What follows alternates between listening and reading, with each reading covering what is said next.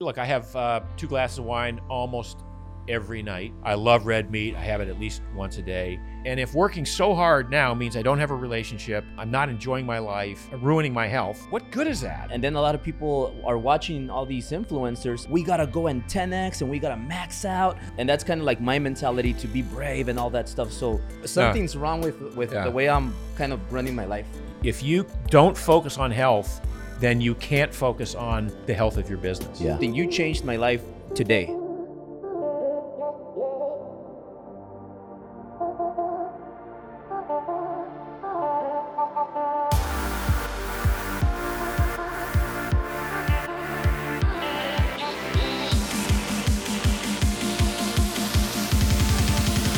So I'm here with Mark Sisson, and it's a dream come true. Mark, thank you for being on this podcast, by the way. I was literally in a pool and jumped out, speeded over here with my family, and just really excited because a little history about myself. I told you behind the camera, but I started this whole keto, and I don't even know if I'm doing it right. I'm like 80% keto and 20% cheat meals.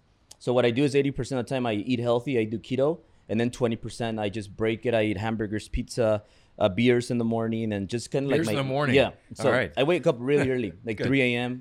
Every day. Yeah. And then my cheat day, I like beer. I like Peroni. Yeah. So I drink Peroni and in the mornings, and sometimes it's like 5 a.m. and I'm having a Peroni, and it's kind of weird, but I wake up so early that it's my cheat meal and I want to have that. No, I get it. Yeah. But I don't know if I'm doing that right, but 10 years ago, this girl from 24 Hour Fitness, she introduced me to this diet, and she said, you got to follow Mark Sisson. And I'm like, doesn't make sense. Like, I work my ass off. Like, I work out 6 times a week, and I eat carbs, and then I do a lot of cardio, thinking I need carbs for cardio. And then she told me, hey, tone it down a notch. Do more weight. You don't even have to do that much cardio. And she didn't do cardio because she hurt her knee, but she was shredded, and she was 44 years old. And I'm like, back then, I'm 27 years old, and I'm like, how the hell am I not like in better shape? Yeah. And it doesn't make sense. I'm doing an hour and a half of cardio every day sometimes to make sure I get that 6-pack, and I'm getting skinnier and just like skinny fat. Yep. But I don't know if I was doing that right, but just want to thank you for introducing this diet and changing my life. But can you tell me if that was the right way, or what was my mistake? Well, I mean, look, there's no right or wrong way to do any of this. This is about making choices in your life that work with your lifestyle, work with your business style, with your family arrangement. So what I do is I coach people on how to make choices that work in the context of all of that. Yeah.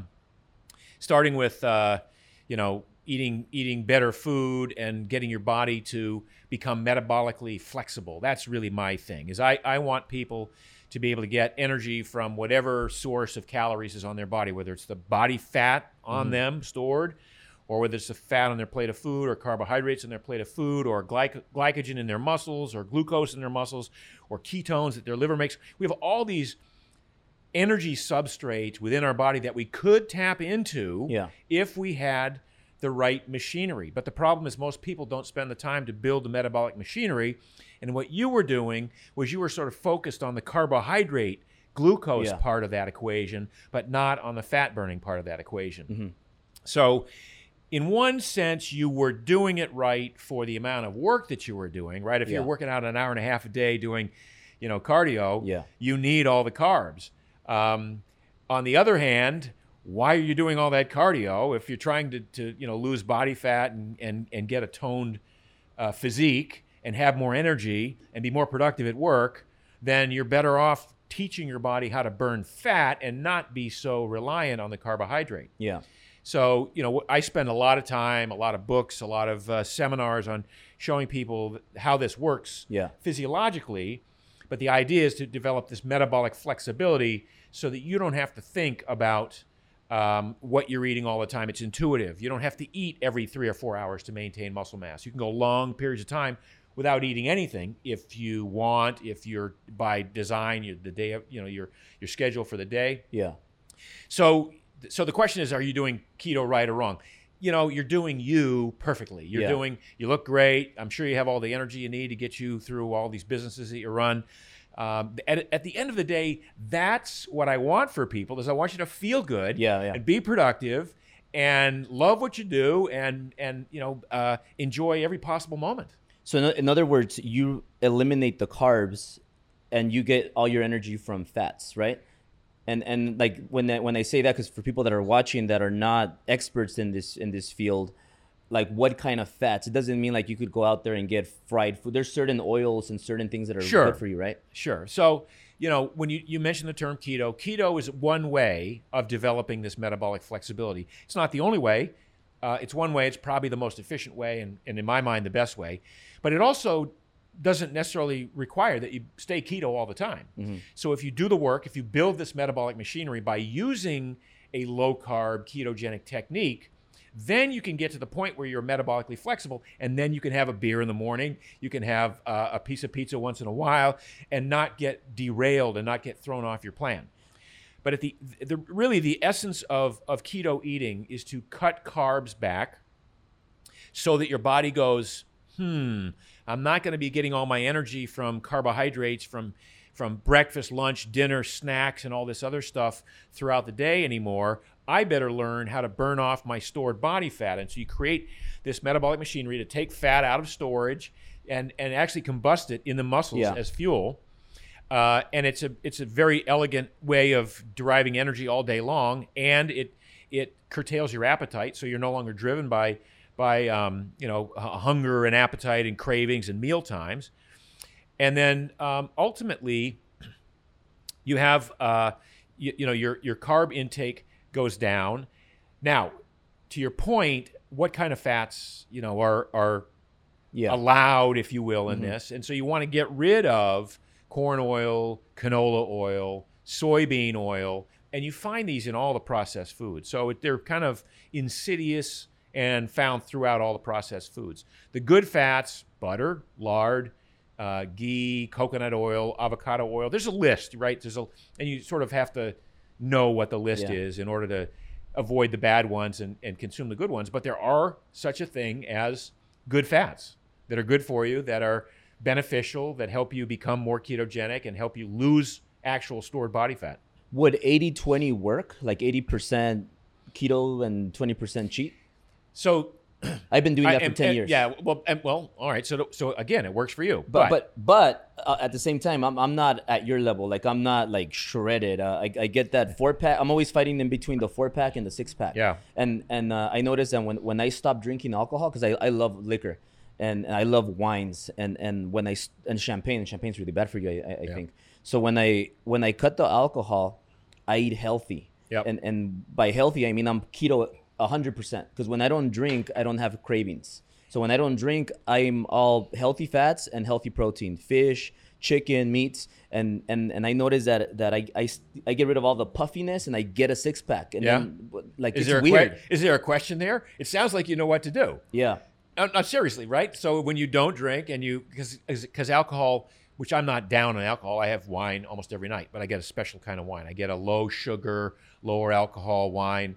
It's paleo wines, actually. You're making me happy now. Now I know. It was life-changing when I found this, because I went a year or two without drinking alcohol because I recognized that it was interfering with my keto efforts. Yeah. But once I found this particular type of strategy, I was able to incorporate it back in. I mean, that's the beauty of what I do, is I try to make my life full and enjoyable. I'm not about like, oh, you can't do this and don't do that and exclude that and keep that out of your diet. I'm about finding things that I can include, how I can be as inclusive as possible. Because, as I said, at the end of the day, this is about enjoying life. Like, the reason you work hard is to enjoy life. Yeah. The reason you work out and stay healthy is to enjoy life, right?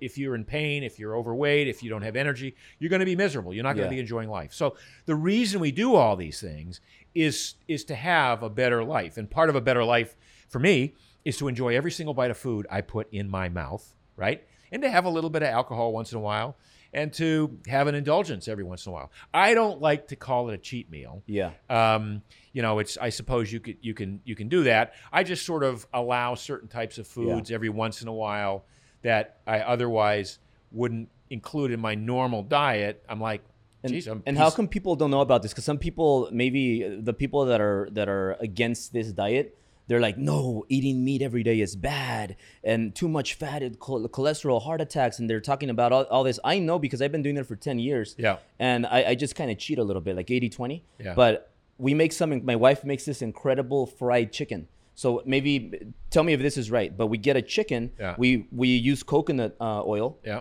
The butter, Yeah. and we fry the chicken with that oil. great. Is that healthy? What kind of breading, if any? We use almond flour. Almond flour, yeah, it's great. And or coconut flour. No, that's a good hack. That's a good fried chicken hack. Yeah, right? it tastes so yeah. good though. Yeah. It I'm tastes sure, no, the coconut oil, I'm sure. It's fresh. Like Yeah. it tastes way better than the chicken Yeah. nuggets.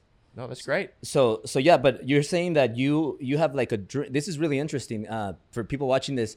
Imagine having a drink a day. Like you said that you have a drink a day, like wine, some wine Yeah, that's good. some wine, yeah. And is that true? Yeah. Like how many do you have? Like, because when I have one glass, One I want turns the into second one. 3 and then she's like, 17. "Oh, let's have Yeah, last yeah. one." No. And then sometimes that leads to like 7 or 8 glasses. But Yeah. obviously, it's not every day, or else I would be like Yeah. Fat Albert instead of. But, No, I mean, look. I have 2 glasses of wine almost every night with dinner, and they're specially selected wines that are like 12% alcohol. They have 0 sugar. You know, most wines in the U.S. some wines have as much sugar as Coca-Cola. Wow. Yeah, and that'll completely throw you off. So, and that's the sugar that it causes you to feel like crap the next morning, plus the fact that it's the way the skins of the grapes are over macerated to give it the really rich, dark red color that the U.S. market prefers. But that's where the tannins are, to the histamines. Is that why sometimes I drink certain wine and I feel amazing in the morning? Sometimes I feel like complete shit. Probably. That's there's a lot to be said for that. I mean, that's why I drink these wines, and I know my limit, right? So I cut it off at 2 glasses. Sometimes it's 1 glass, sometimes it's 2. It's almost never 3. It's just I know the fringe. I know where the edges are. Yeah. And I play just up to the edge in my lifestyle. Like I know what I can get away with and how much bread I can eat. Like I'm a big anti-grain guy, right? I'm an anti-wheat guy. But if somebody's just made this fantastic loaf of bread, I'm not going to not have 2 bites or 3 bites with a whole lot of butter. But to your, you ask about, fats and are fats bad? No, fats are in the right context. Fats are great. Because a little piece of bread, it takes care of your craving, but then all the butter fills you up, right? And you don't get hungry. It keeps you like solid for there's hours. tricks. There's little methods to how you do this. Now, if I ate 17 pieces of bread, I'd pay for it the next day. Yeah. But 1 or 2. That's that fringe I'm talking about. That's like understanding through years of developing my own metabolic flexibility and my metabolic efficiency, intuitively knowing what I can get away with, what I should stay away from, and what I could try without, any negative impacts in the short term. Yeah, and we got to get that wine. I know my wife was really excited right now. She was like smiling. But that wine, did you create it or can you share it? No. I have it's a friend of mine finds them around the world. The company's called Dry Farm Wines, and they send you, you tell them you like whites, you like reds, you like rosés, and they find wines around the world, which they curate. They test them for alcohol content, for additives, so they're not allowed to have any additives of the 76 approved additives that the U.S. Department of Agriculture will let you put in wine without disclosing it. Yeah. And no sugar. And so then they send them to your house, on whatever schedule and they're in stock right now? Oh my God, yeah. Well, it's like hundreds of different kinds of wines. He sources them all throughout Europe and South America. Yeah. And these are existing vineyards that have been around for hundreds of years in some cases. They just don't grow grapes and mess them up the way most wineries in the U.S. do. Can you talk about that? I heard they put like extra sweetener or sugar in the normal wine. The stuff they do to wines in the U.S. is it's horrible. I mean, and some of them, most well-respected, big, fat, thick, rich, chocolatey, leathery, oaky California cabs, have, like I say, as much sugar as Coca-Cola. They've got all sorts of weird additives that they don't even have to tell you about on the label, but the Department of Agriculture allows. Wow. A lot of them are they're fermented in a yeast concoction that is made by the laboratory, as opposed to just wines being fermented in their own native yeast that's already on the skin. So a lot of times you'll go to a vineyard winery in the U.S., and every year it'll taste the same from one year to the next, even though they bought their grapes from different grape growers, because they use the same yeast preparation every year. Whereas some of these sort of dry farmed wines, the grapes change from one year to the next depending on how much rain fell that year. They don't irrigate them, depending on the soil content, and depending on the yeast that's on the grapes when they pick them. So one year to the next, they might change taste dramatically. And a lot of people, I'm sure, they don't know about this, because I've seen this girl, and she drinks wine all the time. Yeah. I'm always seeing her drink wine. Yeah. And she's like completely like in top-notch shape. Yeah. And then I see this other, like all these other girls, not wine and girls, I'm not telling, but I see these people that drink wine. Yeah. So men and girls. Yeah. And they're kind of fat.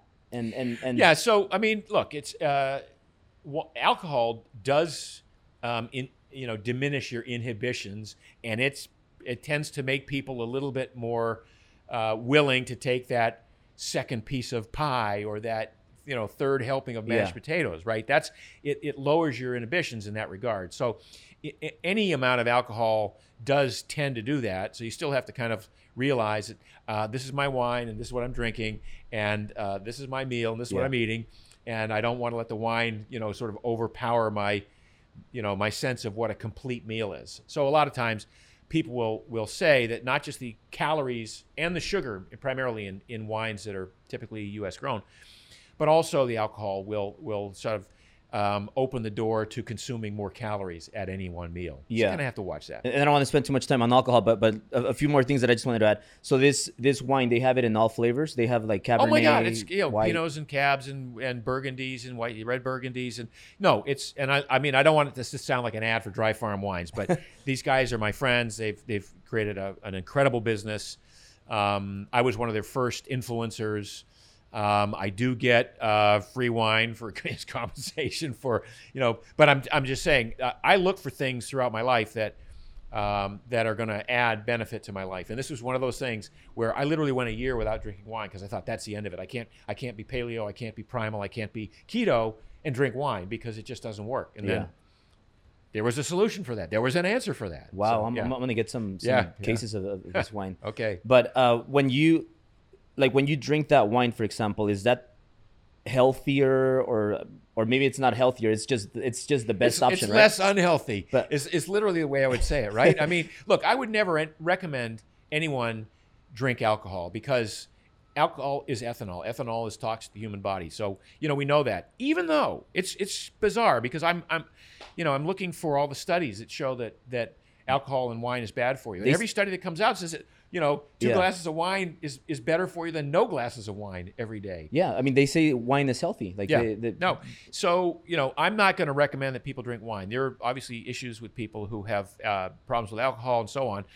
However, if you're going to choose to drink alcohol, there are some choices. There's some low carb, better for you choices. I'm not going to say wine is healthy, but I'm going to say better for you choices. Yeah, because wine has this ingredient that's supposedly healthy for you, right? But resveratrol is the ingredient that you would think, but it may be just the alcohol in wine, acts as a blood thinner, and people have fewer, heart attacks. I don't know. I mean, the studies are like, I keep looking for one that says wine's bad for you, and I can't find them. So. Yeah. And this is a better option than like tequila on the rocks? Yeah. So good question. I mean, tequila of all of the hard liquors, tequila is probably, again, the least offensive. It doesn't have any sugar in it, and if it's a pure tequila, and on the rocks with water, if you're going to go down that route.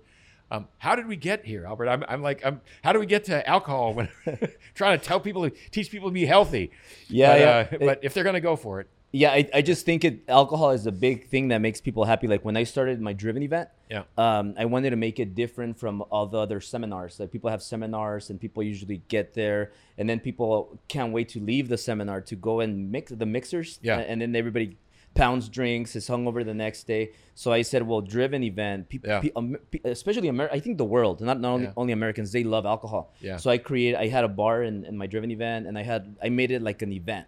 not a conference. Yeah. And people loved it. So people like to feel good. People like to feel happy. When I go 30 days without drinking alcohol, like I reset and I feel great, energy, everything, but I don't feel happy. Yeah. Like I don't feel 100% happy. And when I have that, when I know I could, when I have some drinks, I get happier. Like I enjoy it better. Well, that's good. So let's leave it at that. Yeah, Just because I'm supposed to be the guy talking about, healthy alternatives and that anyway. That's one little area that I figured out how to make it work within the context of being. Yeah, no, as healthy that's as I awesome. could. So that's gonna help me out a lot, and also I'll definitely gonna get some of that. But you're 66 years old. 67. 67 years old. Yeah. And you look like your skin's so nice and you. Well, I don't know about that. I spend way too much time in the sun. So yeah. But physically, I feel pretty strong. I mean, I played 3 hours of Ultimate Frisbee yesterday. I don't know if you know the game Ultimate, but it's a pretty fast-paced game and I play with 20-somethings. So I can hang. I can still hang with the guys. And do you think this diet is the main reason why you look like you look and you feel like you feel at 67 years old? Yeah. Oh, for sure. A diet's 80% of what you do. You have to do the work. You have to lift the weights. You have to do some sprinting. You got to move around for sure. But 80% of your body composition results happen as a result of your diet. And that's that whole reconfiguring, establishing metabolic flexibility. Yeah. And at the end of the day, burning off your own stored body fat. So you have low body fat. And for example, people like me, for example, like I'm I do everything to the extreme. So I'm that type, and I know you're gonna not like this, but I go hard with the weights. Yeah. And I'll do like an hour, like every day I try to do more reps, and then I go up and down the stairs here. Yeah. It takes me 45 minutes to go up to the 40th floor. Yeah. And then I take the elevator down, and I go because they close the gym. So like I can't. I don't like this whole being apart from people. Like I like people. Yeah, so they closed the gyms down, and I like the gym. Like it's my playground. Like I'm happy, so I'm doing the stairs. But at the same time, since I haven't been so healthy, I've been killing myself doing every day. I try to let me do another flight of stairs and just crazy. Yeah. But you're against that. You work out the least amount of time to get the best amount of results. Yeah, so we call it the minimum effective dose. It's something that it's a term that Tim Ferriss sort of pioneered. Yeah. The minimum effective dose of anything, in this case, exercise. Mostly because I spent 30 years as an endurance athlete. So I was the guy running marathons all the time. I was the guy doing triathlons, an Ironman. I was the guy, spending an hour on the VersaClimber. I mean, that was my thing, was endurance sports. But I realized way too late that at no point ever when I was doing this stuff was I ever really having fun. I was just managing discomfort, managing pain. So now I try to find things that are physical, that are fun for me. So that's why when I say I play this game Ultimate Frisbee, it's the most fun I have all week. And it's the biggest ass-kicking workout I have all week too. I could barely walk today as I got out of bed this morning. It was just because 3 hours is a long time to be playing that. I do stand-up paddling. I have a blast when I'm paddling. In Miami, I'm paddling with manatees and with dolphins. When I'm in Malibu, with dolphins and whales. I do snowboarding. I have a e-foil, electric foil that I ride on the waves. I've got a fat bike that I ride up and down the sand in Miami. I'm always trying to find things that are fun to do and entertaining. And yes, I do spend 2 sessions a week in the gym, sort of grinding out the stuff that I know I have to do to stay strong and fit. But the reason what I do in the gym is all geared toward avoiding injury when I'm playing. So the gym stuff isn't like, I'm not into bodybuilding. I'm into how can I strengthen and increase my range of motion and mobility so that when I'm playing Ultimate or when I'm in the waves, then I can perform better and have more fun and enjoy myself and not get hurt. I don't know if I could get Mark to take off his shirt and flex, but I'm gonna post some pictures. But what do you do to stay that ripped? Like at your age, and I'm not only your age, because I'm sure you've been doing this for a lot of years. You could talk about that, but like what? How does your workout look like? Is it like one day is shoulder day, chest and biceps day, leg day? Yeah. Because you work out twice a week. Yeah. Weights, Yeah. right? Yeah. And it's not even twice a week. It's once every 4 days because it takes me that long to recover from. This is one of the things about working out a lot is that when you, if you work out enough to create a change, you won't be able to do it 2 days later or 3 days later, right? It's going to take you that long to recover. And as you get older, it takes even longer to recover. So I typically go every 4 days, and I just do a full body routine. So I'll do, I don't separate body parts. I do chest and shoulders, a little bit of, mostly shoulders, back. I don't really do any ab stuff at all. I do the paddling that I do, the stand-up paddling, for an hour or an hour and a half, once or twice a week. That's what gets the serratus and the six-pack going. Yeah. So I don't even do any ab work. And then what you do is if you diet right, I don't want to call it diet, if you eat right, your body burns off that layer of fat and it shows the 8-pack or the 12-pack or the whatever. Wow. And like when you do your weight sessions every 4 days, like how long are they? 35 minutes, 40 minutes. I'm telling you, man, it's like people spend way too much time in the gym, and there's a point at which it becomes counterproductive to keep going. So it's just, your mind is like, well, I'm at the gym. It's no good if I don't do an hour. I got to be here an hour. I got to do, 3 sets of 12 reps on this. And it's just... You probably just made me like an extra few million a year because I work out 6 times a week. Yeah. And I know a lot of people do this too. Most people do this because they just don't know. And maybe I'm just against taking it easy. So I just want to kill myself to kind of like feel satisfied. Maybe that's my fault and everybody's fault. But let me ask you something. Have you ever worked too hard in business? Yeah. Like grunted and strained and don't have anything to show for, or less to show for it than if you just worked smart? Yeah. Yeah. So that same principle applies to fitness. Most people don't work out at all, so we won't talk about them. But those who get into working out sometimes get overboard and they start working out too much. Yeah. I mean, certainly as a runner, I trained way too much and I blew myself up and burned myself out, and it was not a pretty picture. And if I had it back, it's like, I trained 100 miles a week for 7 years running, and that was probably 30 miles a week too much for this particular body. Did you look as good as you look now, or? Weighed 30 pounds less. 30 pounds. Oh, so you built more muscle. Yeah, I weighed 30 pounds less and I had the same body fat. Wow. Yeah. So I mean, I was, I have to work to keep the weight on. In fact, during this whole COVID thing, what's your body fat? Oh, so here's the thing. It's probably 10%. It's probably always been between 8 and 10%. I mean, people think, oh my God, 6% body fat, and that's what a lot of people would guess. Some of the photographs of me at 6%. Nobody's, it's like you got to really be emaciated to be 6% body fat. Yeah. So 10 is a good number. 9, 10 is a good number. A really good number for a guy. 12, 13 is a good number for a guy. And 6% body fat isn't healthy, right? No, it's not. It's like when no. people You got to work. compete and do all that stuff. Is that dangerous? I think it's dangerous. Yeah, it's not. First of all, it's not healthy. It's it works for the effort that they're putting in to be on stage and look ripped, but it's not healthy. And you would talk to bodybuilders who would say the closest to death they've ever been was when they walked off stage after posing, and then they could eat again. Wow. But they'd spent the last 3 days and 3 weeks, dieting down and drinking all sorts of diuretics and all kinds of stuff. So they looked good.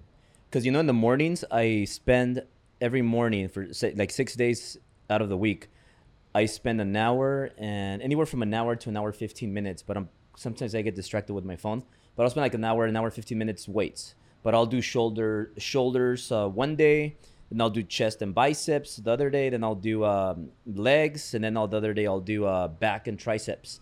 So I have because that's how that's how I was taught on this. How you work out, build every muscle, and after that I go do my 45 minutes of cardio. Jeez, man. Going up the stairs. So you could imagine, like, I'm wasting like 2 hours plus a day working out, and I don't have to do that. And then sometimes, like, I don't feel like working out. Yeah. I don't feel like I wake up at 3 a.m. and Yeah. last thing I want to do right now is kill myself for 2 hours, killing myself with the workout. But you do, right? Yeah. Okay, so why do you do that? Why do you think you do that? We're gonna have a session now.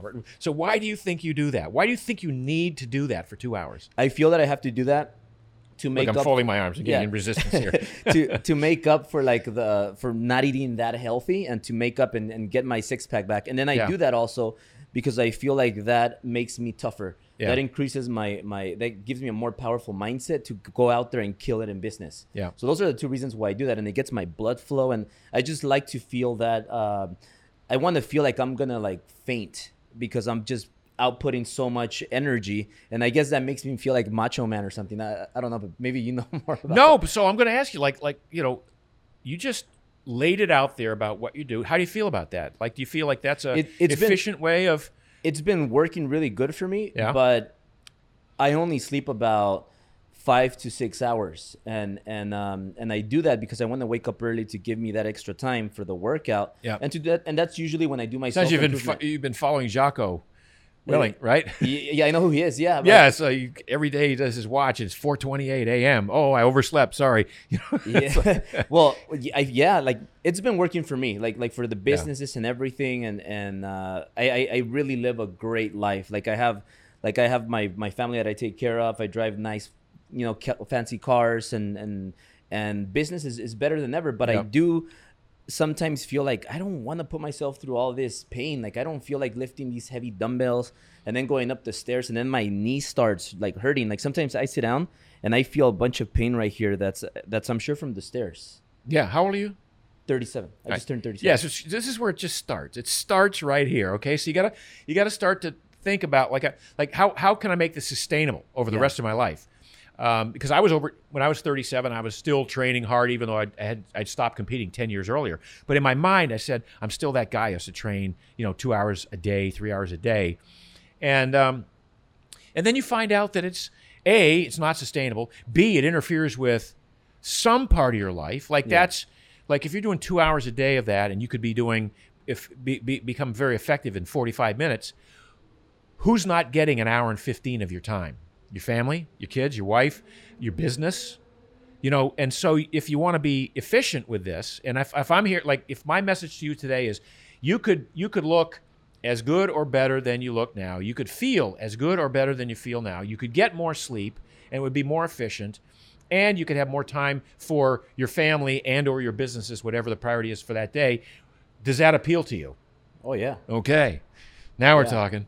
Yeah, but I mean, if I'm gonna look like you when I'm 67, Oh, I'm gonna start tomorrow, and I think it's a perfect day because we were away with some new friends, and we were at the Rosewood in by Santa Barbara. Yep. And it was the first time I go there. It's beautiful. Yeah. And these are really successful people, so I'm hanging out with them, and I couldn't say no, and I wanted to make it back over here. So I feel like my body just had enough, and because it's so much pressure and doing things back to back to back and squeezing as much out of every day that I possibly can. Yep. And then all those workouts that I do like 6 times out of the week. And I do feel like I don't think I'm going to be able to do those type of workouts forever. Like there's going to be a time where I'm going to bust a knee open or something. Have you ever had an injury? Nothing crazy, no? Knock wood. Well, I mean, then you'll find that, that's the forced, like you burn the candle at both ends. You're forcing it. You're doing 2 hour days, 6 days a week. And then, sometimes you push it a little bit too hard. And that's your body just saying, look, great, you've been doing good so far, but now we got to back it down a little bit, a notch. And what you find over time, and that's part of the wisdom of age that I've gotten into, is that it really is like I do the least amount I need to do to stay fit and to look fit. Yeah. Look, first thing I realized after I quit competing was it's better to look fit than to be fit.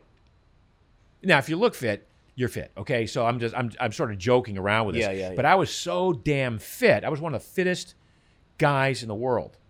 I was 5th in the U.S. National Championships in marathon, 1980. I finished 4th at Ironman, Hawaii. I set the world record for the VersaClimber. You know that VersaClimber piece of thing at the gym that sits in the corner because no one wants to use it because it's too intimidating? I did the mile climb in that. So, I mean, I did all that stuff, and I don't have anything to show for it. So when I dial it back and I said, I really want my exercise to be fun now, point number one. And if I wake up at 4:30 in the morning and I don't feel like going to the gym, nobody suffers from my not going to the gym that day. And maybe that's my body telling me, I need some time off. Because the beauty of what I've tapped into is all of these hidden genetic secrets that we all have, these genetic switches that we all have. And I've really tapped into the thing about burning fat. And that's all driven by diet. None of it is driven by exercise. And yet for 30 years, everybody thought, I got to run. I'm going to burn fat. I got to run. I got to ride my bike and run. I got to do cardio. And that's how you burn fat. It turns out that's not how you burn fat. That's how you burn a lot of carbohydrate and get really hungry and eat more carbs so you can go do it again tomorrow and the next day and the next day. And it is literally a treadmill of life that you find yourself on. And then you, as you say, you become skinny fat. Well, who wants you're doing all this work and you're trying to watch every aspect of your life and you're not even getting the results you want. Yeah. Except in your brain, your mind's going, I'm a mean guy. I'm a mean SOB. I can hit the ground. I'll take that attitude into work. Well, okay, great. You could get that.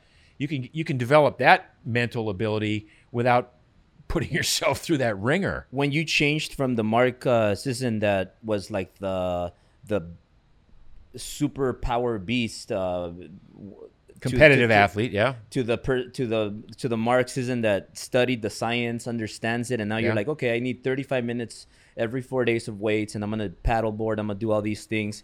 When you change that and you went to that other Mark or that new Mark, did you have kind of like withdrawal syndrome? Oh my God, it took 5 years.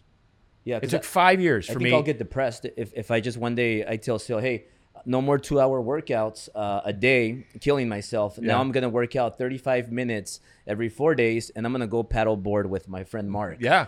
Like how's that? How can I not have that depression? Well, look, the depression, you bring it on yourself. It is, part of it is biochemical because we create these endorphins in our brains, these opiate-like chemicals that that the body produces as a result of training too hard. It's literally a survival mechanism because we train too hard and the body produces these chemicals to sort of keep our brain saying, it's okay, you're not going to die. So it's weird that we want to keep making these chemicals by overtraining ourselves. That, over time, that goes away. The craving, the chasing that high, because that's what I did for 5 years. Yeah. After I cut my workouts back and after I stopped competing, when I say it took 5 years, it took 5 years before I could watch a race on TV or go to a race and go, I could beat that guy. I could kick his ass. If I should start training again because I still had that competitive part of me, right? Yeah. But who needs that? So what? There's always going to be somebody who's going to beat you unless you're the number one in the world. So, if I'm going to go back and jeopardize my family life and jeopardize my business success so I can win my age group in a competitive triathlon? No, I had no more interest in that. So once I got that out of my brain, and what I did was I took all that energy that I put into competition physically and I put it into competition mentally. I put it into business. Wow. And I said, all right, I know I can do this. And this is where you're at in your life. You know you can do 2 hours a day, every day in the gym. So, okay, you did that. You've done it. Why do you need to keep doing it when you could take that same amount of energy and put it into this business project or put it into this new seminar or put it into this new program that you're doing?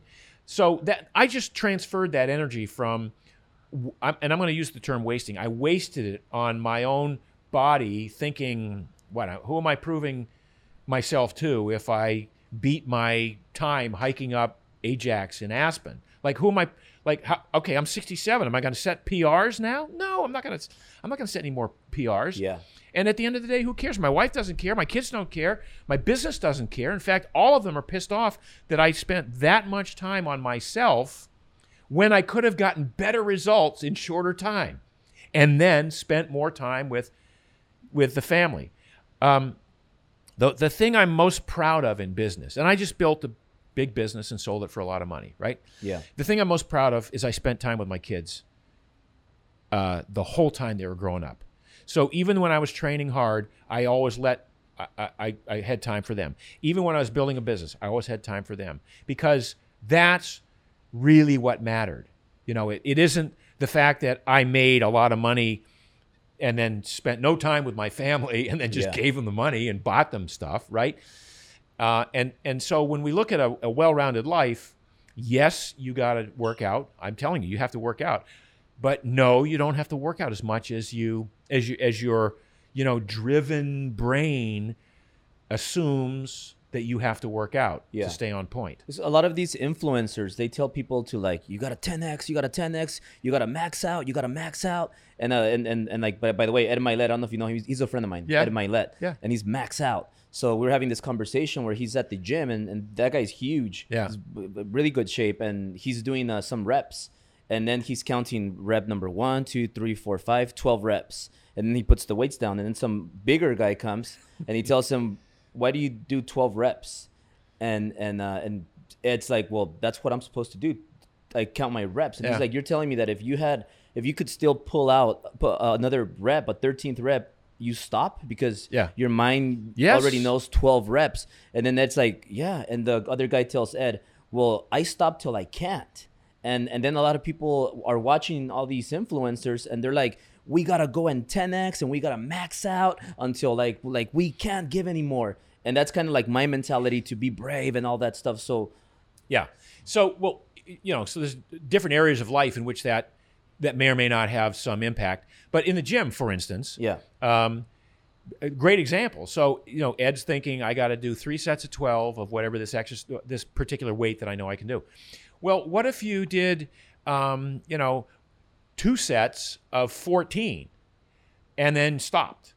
What if you changed it up? And this is the whole thing about being more effective and more efficient, is that you can over time, you can find those areas that create the change in your muscle that you want. And in fact, I would argue that, and I'm not going to suggest that you're not being efficient in your workout, but it may be that your body's used to doing what you do. I'm not. It's used to it. So your body says, I know how to do that.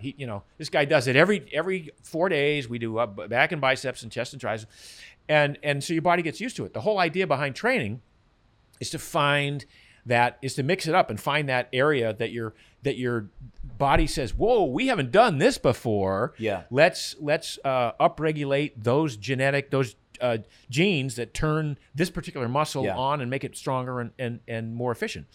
So it's a metaphor. How you work out is sometimes a metaphor for how you do business, right? And if you plug away, I mean, I know I have friends who's like, oh, geez, man, I worked 110 hours last week in my business. And I'm like, well, how much time did you spend with your family? Oh, I couldn't see my family. I was too busy working. And, I know full well they weren't working 110 hours. They were at the office. But so the same thing can happen in the gym. You can be, I was in the gym for 2 hours today and 2 hours yesterday and 2 hours. And I'm gonna look at it and go, well, I can show you how you could be much more efficient in a lot less time and get a lot more done, and then get the hell out of there and go on to the next part of your life. Yeah. Well, what I see you teaching is how to be more productive and how to enjoy your life to the fullest. Yeah. Like, I think that's like your message that I like. Yeah. And because if you're telling me, like, I'm working out 2 hours, killing myself to the point where I'm gonna get a heart attack, and I'm 37, you're 67, you're working out for 35 minutes and paddleboarding, having fun, and having that fancy wine, and you look better, way better than me. Oh God, no, I'm no, please. Something's wrong with the way I'm kind of running my life. No, look, I mean, I learned what I learned over 67 years, right? So I can go back a long ways and say, when I was your age, I didn't have it dialed in. I mean, I tell my kids, I didn't know what I wanted to do in my life until I was 47. Wow. And then I changed my mind again at 61. So there's plenty of time. That's the other message, is there's plenty of time for, the young entrepreneurs out there to figure this stuff out. But what I don't want to have happen is I don't want you to get down in a rut and drive yourself into the ground trying to 10x everything and because I'm about enjoyment of life, I don't subscribe to this you got to work harder thing. I think that's and I see, you're right. I see the online coaches, you know. There's a lot of them now. Yeah. Oh, it's Everybody's way, a coach. way too many. Everybody's a coach. And everybody's a coach selling coaching programs. But you know, you gotta look, there's a point at which you got to take a step back and go, like, what do I want from my life? And if working so hard now means I don't have a relationship, and I'm not enjoying my life, and I'm ruining my health, which does happen. What good is that? I mean, Yeah. you know, it's really about, as I say, it's about enjoying your life. That's the main thing. Enjoy your life. And if being productive is a part of enjoying your life because you feel good about what you've created or what you've done for people or humanity or mankind, or you know, whatever it is that you've brought, your contribution, you know, your special secret sauce that you brought to the world. Yeah. Great. That's fulfilling. That's about being content and feeling like you've made a contribution. I mean, these are the things that, you know, that make us feel good at the end of the day. Mark, with so much technology right now and all these people out there, why doesn't everybody get your message and learn from you now instead of waiting till they're old and then an injury happens? Like, why do you think these millennials are not like doing it from like a young age? Because I'll tell you something, you changed my life today. Like, just having this relationship like face to face, like, I know I have, my business is all fucked up.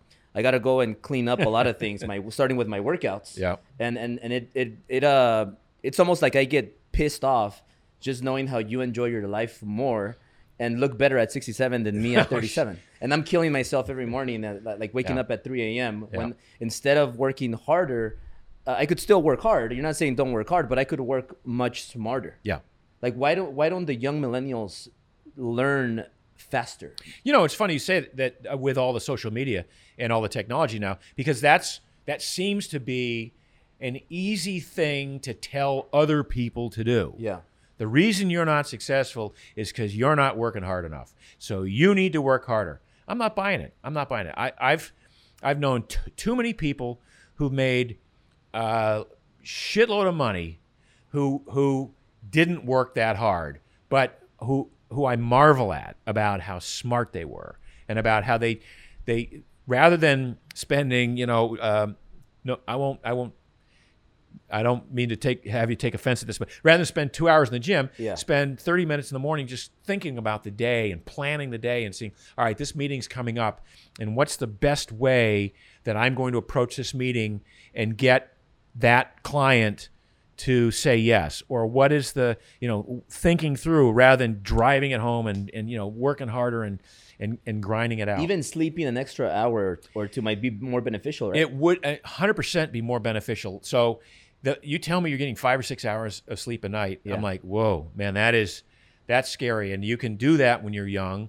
but when you get older, you know, that's the kind of stuff that really catches up to you. And I think I have to pivot right now for my second part of my life now, or my second third of my life. Yeah. I got to pivot and make a few changes to keep getting better results, to keep getting better. Like going back to the meat thing, like how much is eating red meat gonna kill you? No, look, some of my best friends are pure carnivores now. They only eat red meat. So I'm more in the camp of, I love red meat. I have it at least once a day. I think it's probably one of the best once things. A day, red meat? At least, yeah. And is it at least? And is it like is it like raw or is it well done? No. It's cooked, but it's not overcooked because that's one of like a little blood on it. Yeah. And that's nothing wrong with that. Nothing wrong. Not only is there nothing wrong with it, it's probably, again, I think meat is still to this day probably the single best thing anyone can eat. And you know, I'm not a fan of the vegan diet at all. In fact, I don't see how it's sustainable.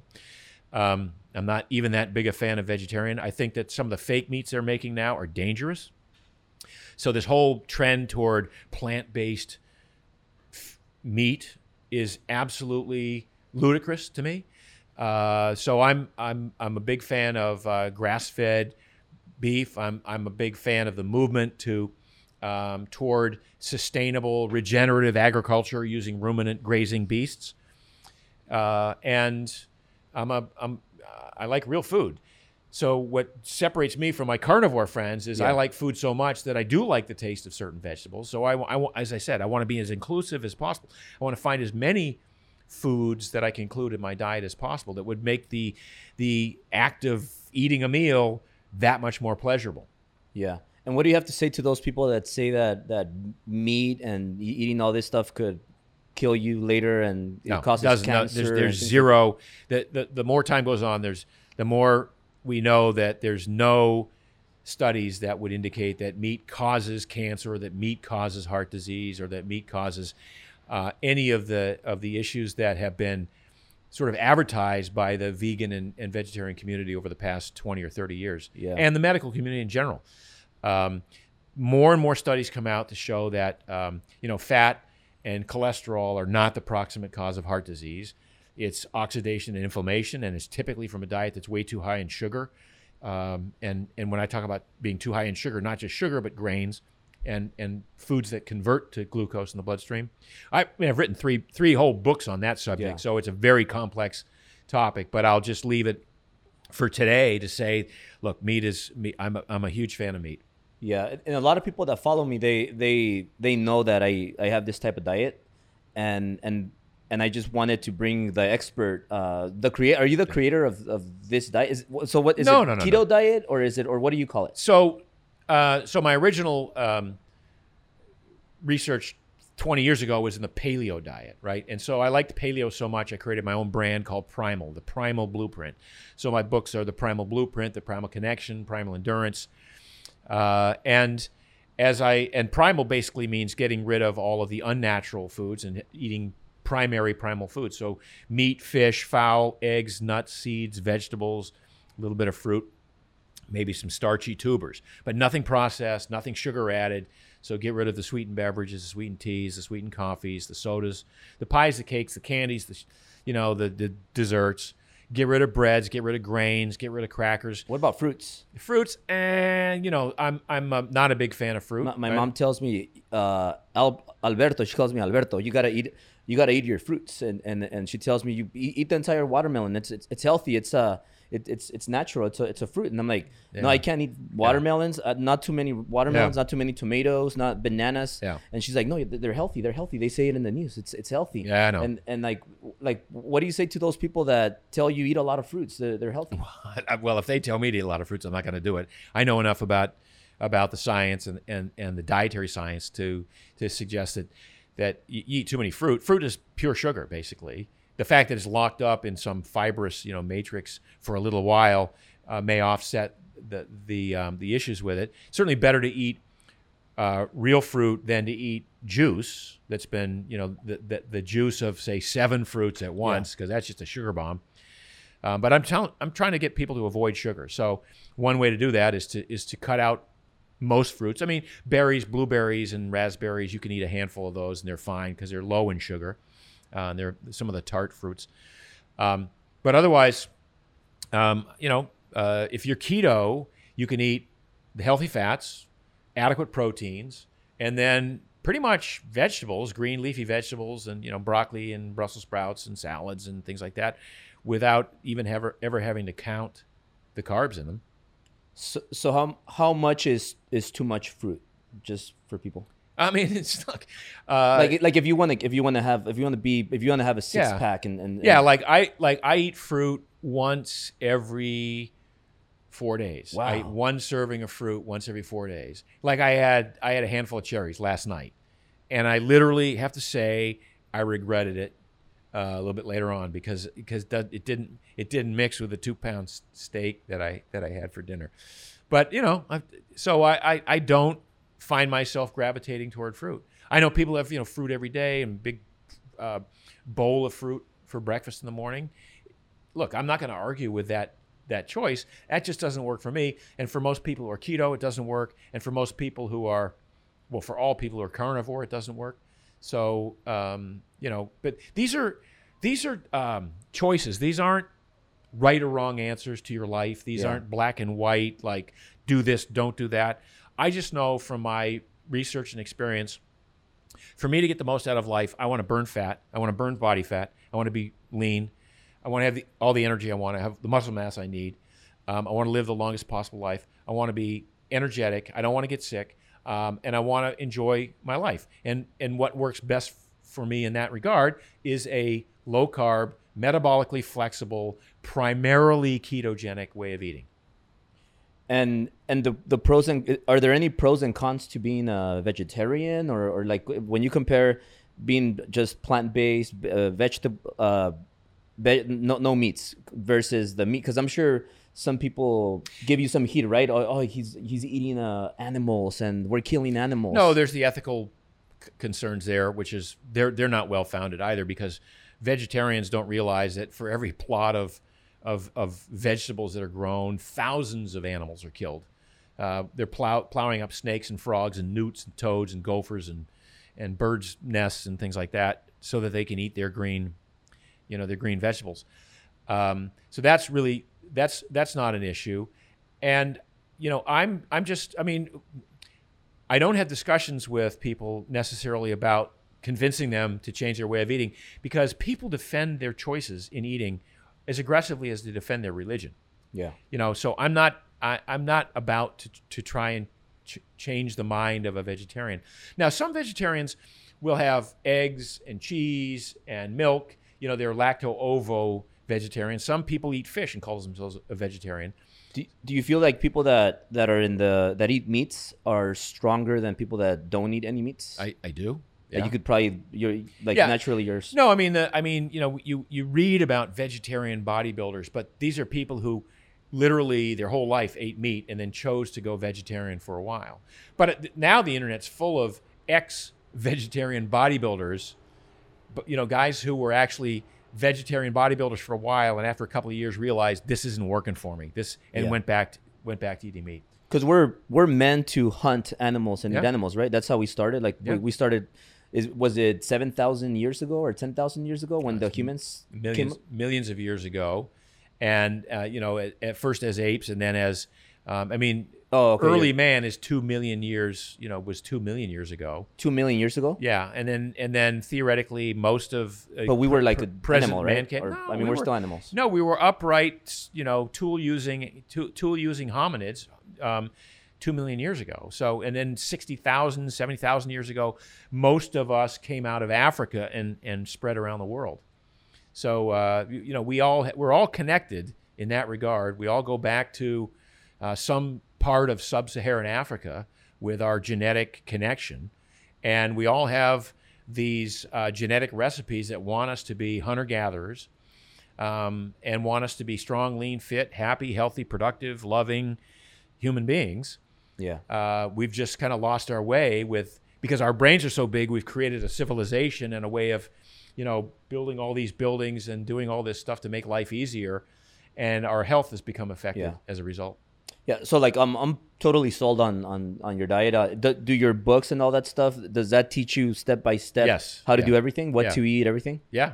Yeah. So my main book for that is the Keto Reset Diet. Yeah. Yeah. We'll definitely put the links below for all that information, but I don't want to end it yet. I have too much. You tell me when it's okay to stop. But there's a lot of bars out there. I happen to like the Quest bars. Yeah. And I'm gonna meet Tom later. I think it's next week. Yeah. But I got these bars because somebody told me, and we could just use X bar, so we don't name a bar, but somebody told me, you take these bars, they're good, they're keto, they're low carb, and they are healthy for you. It's like a replacement, and you'll still stay keto. Is that true that these bars are no carbs, no sugar? My bars, the Primal Kitchen bars, or I mean there's so many bars out there, because I want to talk about your bars. No. I mean, there's a lot of bars out there. Most bars out there are bad. Yeah.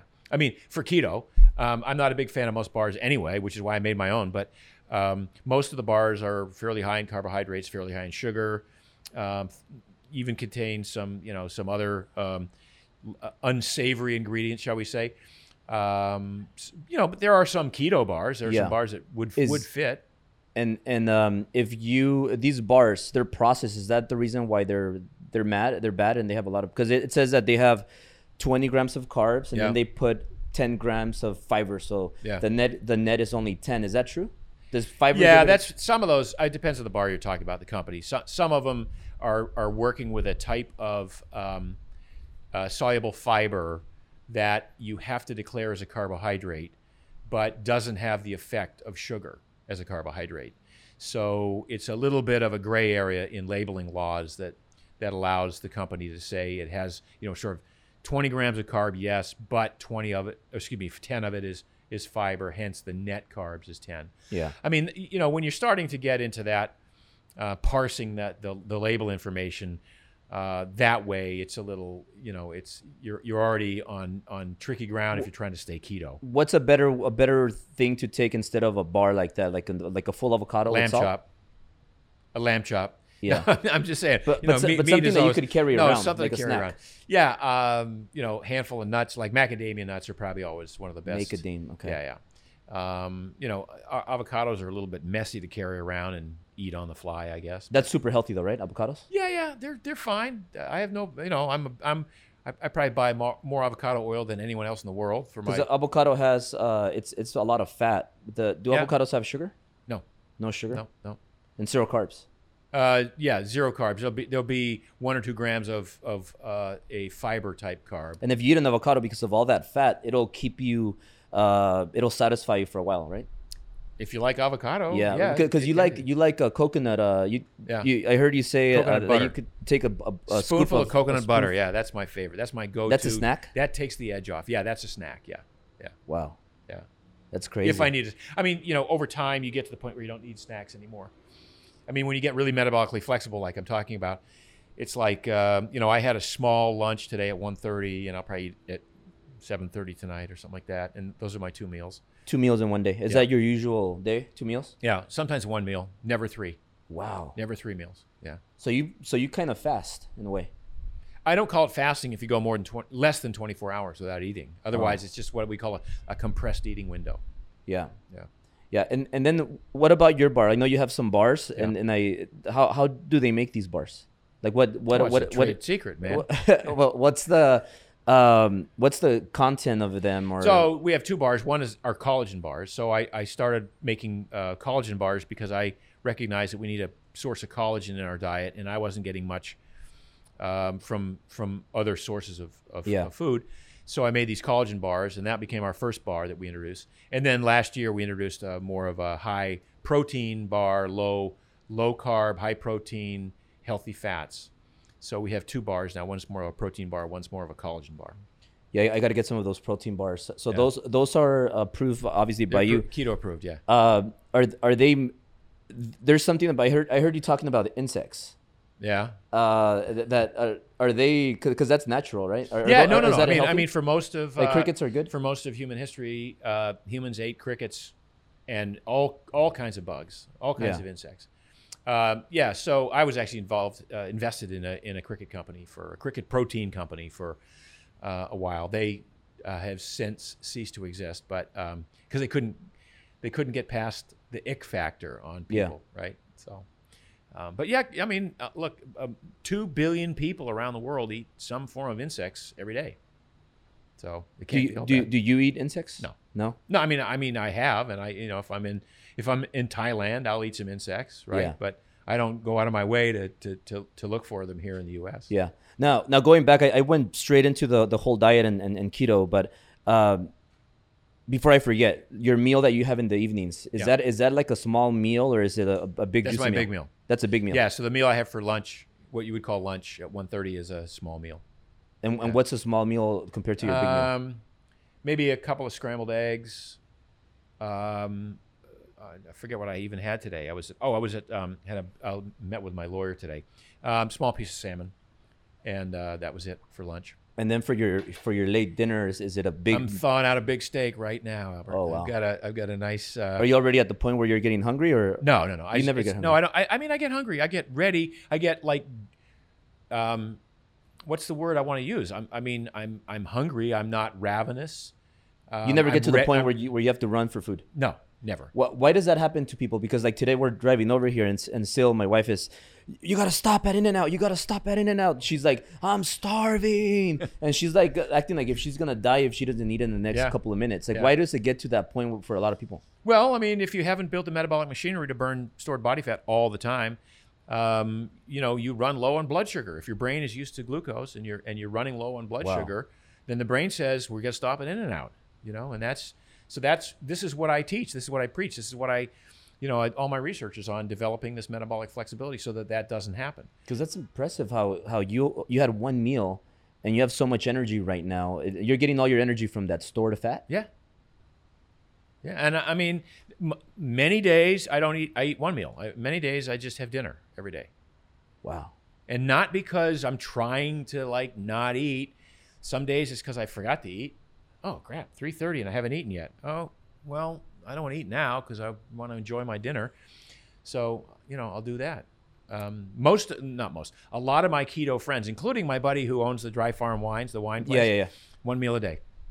He says, I don't have time to sit down and do, I'm too busy meditating, working out, running my business, being productive. You just made me another couple million right there. Yeah, I'm telling you, man. If I could have one meal a day, that would save me so much time. Like every 2 hours, I'm grabbing a snack or I'm getting hungry, and I have Steph, my assistant. She's like, "Go get me some food. Go get me order something," because I get hungry every 2 hours and a half to the point where I start getting a headache. Yes, you're not keto, man. And that's the cheat meals the cheat meals are derailing you. You got to get rid of the cheat meals for at least a couple weeks. Yeah, just go full keto. And I got to get used to it, right? That's why I'm starving every 2 hours and a half. Yeah, you shouldn't be able to. The whole definition of being keto is being able to wake up in the morning and go, "Oh, I got all the energy I need. I don't need breakfast." And if you can make it through a morning workout and make it to lunch without any ill effects at all, then you're a fat burning. And I do that. Yeah. Like I'll wake up at 3. I won't eat sometimes till like 10 or 11 a.m. But what I do have is my pre-workout, which is Celsius. Have you ever heard of Celsius? Yeah, I've heard of it. Yeah. Is that healthy or not? I'm not going to disparage anybody else's product. But I know you have coffee, right? Yeah, in the mornings. I do have coffee. And so that's my coffee. So I have a Celsius. Yeah. I go on with my workout. Yeah. And I don't get hungry till 11 or 10 or so I'm kind of doing it in a way. Does that qualify or not? No, it doesn't qualify. No? No. Okay. Maybe. I mean, but this thing about you thinking that you got to go 2.5 hours after eating and have something else again, that has me a little bit concerned, Albert. Yeah. Yeah. Yeah. Once I get started eating, like I keep getting hungry. It's weird. Obviously, like I'm kind of like trying to do it, but now I think I'm gonna figure it all out by going through all your books. But speaking about books. Is that how you started, Mark? Like how I skipped right into the nutrition, but when you started, did you grow up as a rich kid, poor kid, and did you come up with you came up with this idea of this diet, and then people started buying your systems and your products, and then that's how you became rich, or like? So I definitely grew up a poor kid. I grew up in a fishing village in Maine. I remember one year in college, I made more money than my dad did that year. I painted houses, so I was entrepreneurial as a young kid. Me too. My dad was a painter. Yeah, so I did 40 hours a week mowing lawns as a 12-year-old and a 13-year-old in the summers, and then 14, 15, 16, I painted houses 40 hours a week in the summer, and then I put myself through school doing that, and so I stayed a contractor for a bunch of years because I was during my running career, my endurance career, I needed to make a living because you couldn't make a living running. Yeah. So that's what I did. And then, I started writing books after I retired from competition. I started writing books on training for competition. And then I started a supplement company about 26 years ago. And I started selling supplements that athletes could use to improve their training and perform and improve their recovery. And then those supplements started to be more appealing to general population, people who are interested in anti-aging. And then I started a blog in 2006 called Mark's Daily Apple, and that was the place I started writing about my ideas on diet and exercise and how they come together, and how we should treat the average person more like an athlete and train like an athlete and eat like an athlete. And even if you're an average citizen, you would get the benefits that way. And that became books. Primal Blueprint came out in 2008. And then I was doing seminars, and so that was a source of income for me. And I was selling vitamins. I was doing very well. I mean, I could have, retired on my vitamin sales, on my supplement sales. But in 2015, I just realized I was talking and writing about food all the time. And I was talking about the sauces and the dressings and the toppings and the things you put on good food to make it better for you and make it taste good and make it better for you. And then I thought, there's no company making really healthy salad dressings or healthy mayonnaise or healthy ketchup or healthy pasta sauces. And so that's what started this company, Primal Kitchen, this idea. And so we shipped our first product in February of 2015. And before the end of 2018, 3.5 years later, I had a great offer from Kraft Heinz to buy the company. So 3.5 years from start to finish. But, 40 years of working my ass off and 40 years of pivoting and making choices and learning from those choices. Yeah. And then 10 years of brand building where I was creating an audience for myself. I mean, this is before social media. I was building a platform with my blog, with Mark's Daily Apple. That's how you found out about me. So that by the time I launched my product, I had millions of followers. So it was, I won't say it was easy. It's never easy, but it was easier for me to launch my products with a number of people who were willing to try what I was making. So it was like years of you improving and researching, studying, and always investing in myself. Yeah. Always investing in myself. Whether it was more knowledge, whether it was coaching, whether it was seminars, whether it was just investing in a business that I was starting. Always investing in myself. And you mentioned a word that I like, pivoting. Yeah. I think, when you correct me if I'm wrong, but what took you to like level 1 didn't take you to level 2, level 3. Like let's say every 5 years you were at like a new mark. Yeah. Like what got you to was that your breakthrough when you sold that company? That was like the most money you ever made. Yeah. When that happened. Yeah. So everybody looks at that, right? But they don't see all the other years. Like how many times did you have to pivot to get to that part? Oh yeah. Or how many times you have a great idea that turns out not to be a great idea, but it leads to another idea that's even a better idea. Yeah. And that's pivoting. So you might have a goal in mind, and then it's great to have goals, and you set the goal, but as you're going down that path toward the goal, you go, this isn't going to work the way I thought it was, or maybe that wasn't such a great idea, but all of a sudden I see this over here. That's how I can take what I built thus far and now transition or pivot over to that, and maybe change my goal a little bit or a lot. Yeah. Do you get most of your amazing ideas when you work out? Yeah, I do. Yeah, I mean. When I'm like in the old days when I was running and I'd be on a 2-hour run alone in the hills, I'd write entire books. Of course, I forget about it. By the time I got home, I forgot all the best ideas I had. And then I'm out on a paddleboard now. I have great ideas paddling. I like to do some of the long workouts alone. So paddling, I'll do it alone. Yeah. And get great ideas doing that. Yeah. Yeah, I get a lot of great ideas when I'm working out. I don't know if I think that's one of the reasons why kind of like working out in the mornings, because the blood flow is. Do you work out in the mornings too? No, I mean, it depends on what you call morning. I'm useless before 8 o'clock. So, I mean, in terms of physical activity, it just doesn't appeal to me. I get up 6:30. I read 2 papers. I do the crosswords and all the puzzles in the New York Times. That's sort of my method of getting the day started. And I usually work out around 9:30, between 9:30 and 10:30. I start my workout. Yeah. Yeah. But you do work out do you work out every day? No, so I do, but I do something. So like if I go to the gym one day, I might paddle the next day. I might ride my bike the next day. I start taking tennis lessons, so I might do tennis the next day. I might take, like I took 2 days off in a row last week. I was traveling and I didn't feel like working out, and I have the luxury now to say, who cares? I'm not going to detrain. I'm not going to lose my conditioning for not working out for 2 days. In fact, I convinced myself it was probably good for me to take 2 days off and recover.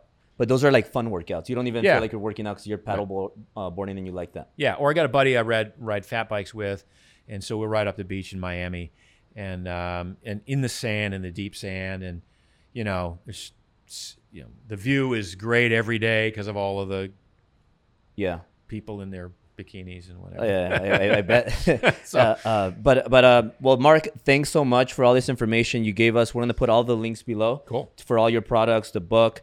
If somebody wants to get started into your diet and get into it, how many days does it take for them to be? So 3 weeks. So 3 weeks? All I ask to begin with is a 3-week commitment, and you'll see. You'll start to see results, and from there you'll re-choose. Yeah. Yeah. Awesome, Mark. Well, appreciate you. Yeah, my Thanks for pleasure, coming. Albert. And Yeah. I got so much. I think this is gonna get 1 million views. Watch, Cool. watch Awesome. it because it's so much information. Yeah. And it's one of the podcasts that I've done where I learn the most. Oh, nice. Because you can't have a healthy business without a healthy mind, a healthy body. I mean, that's probably the take-home message for the entrepreneur is you need, if you don't focus on health, then you can't focus on the health of your business. Yeah. You know. Wow. Thank you, Mark. Thank you, guys.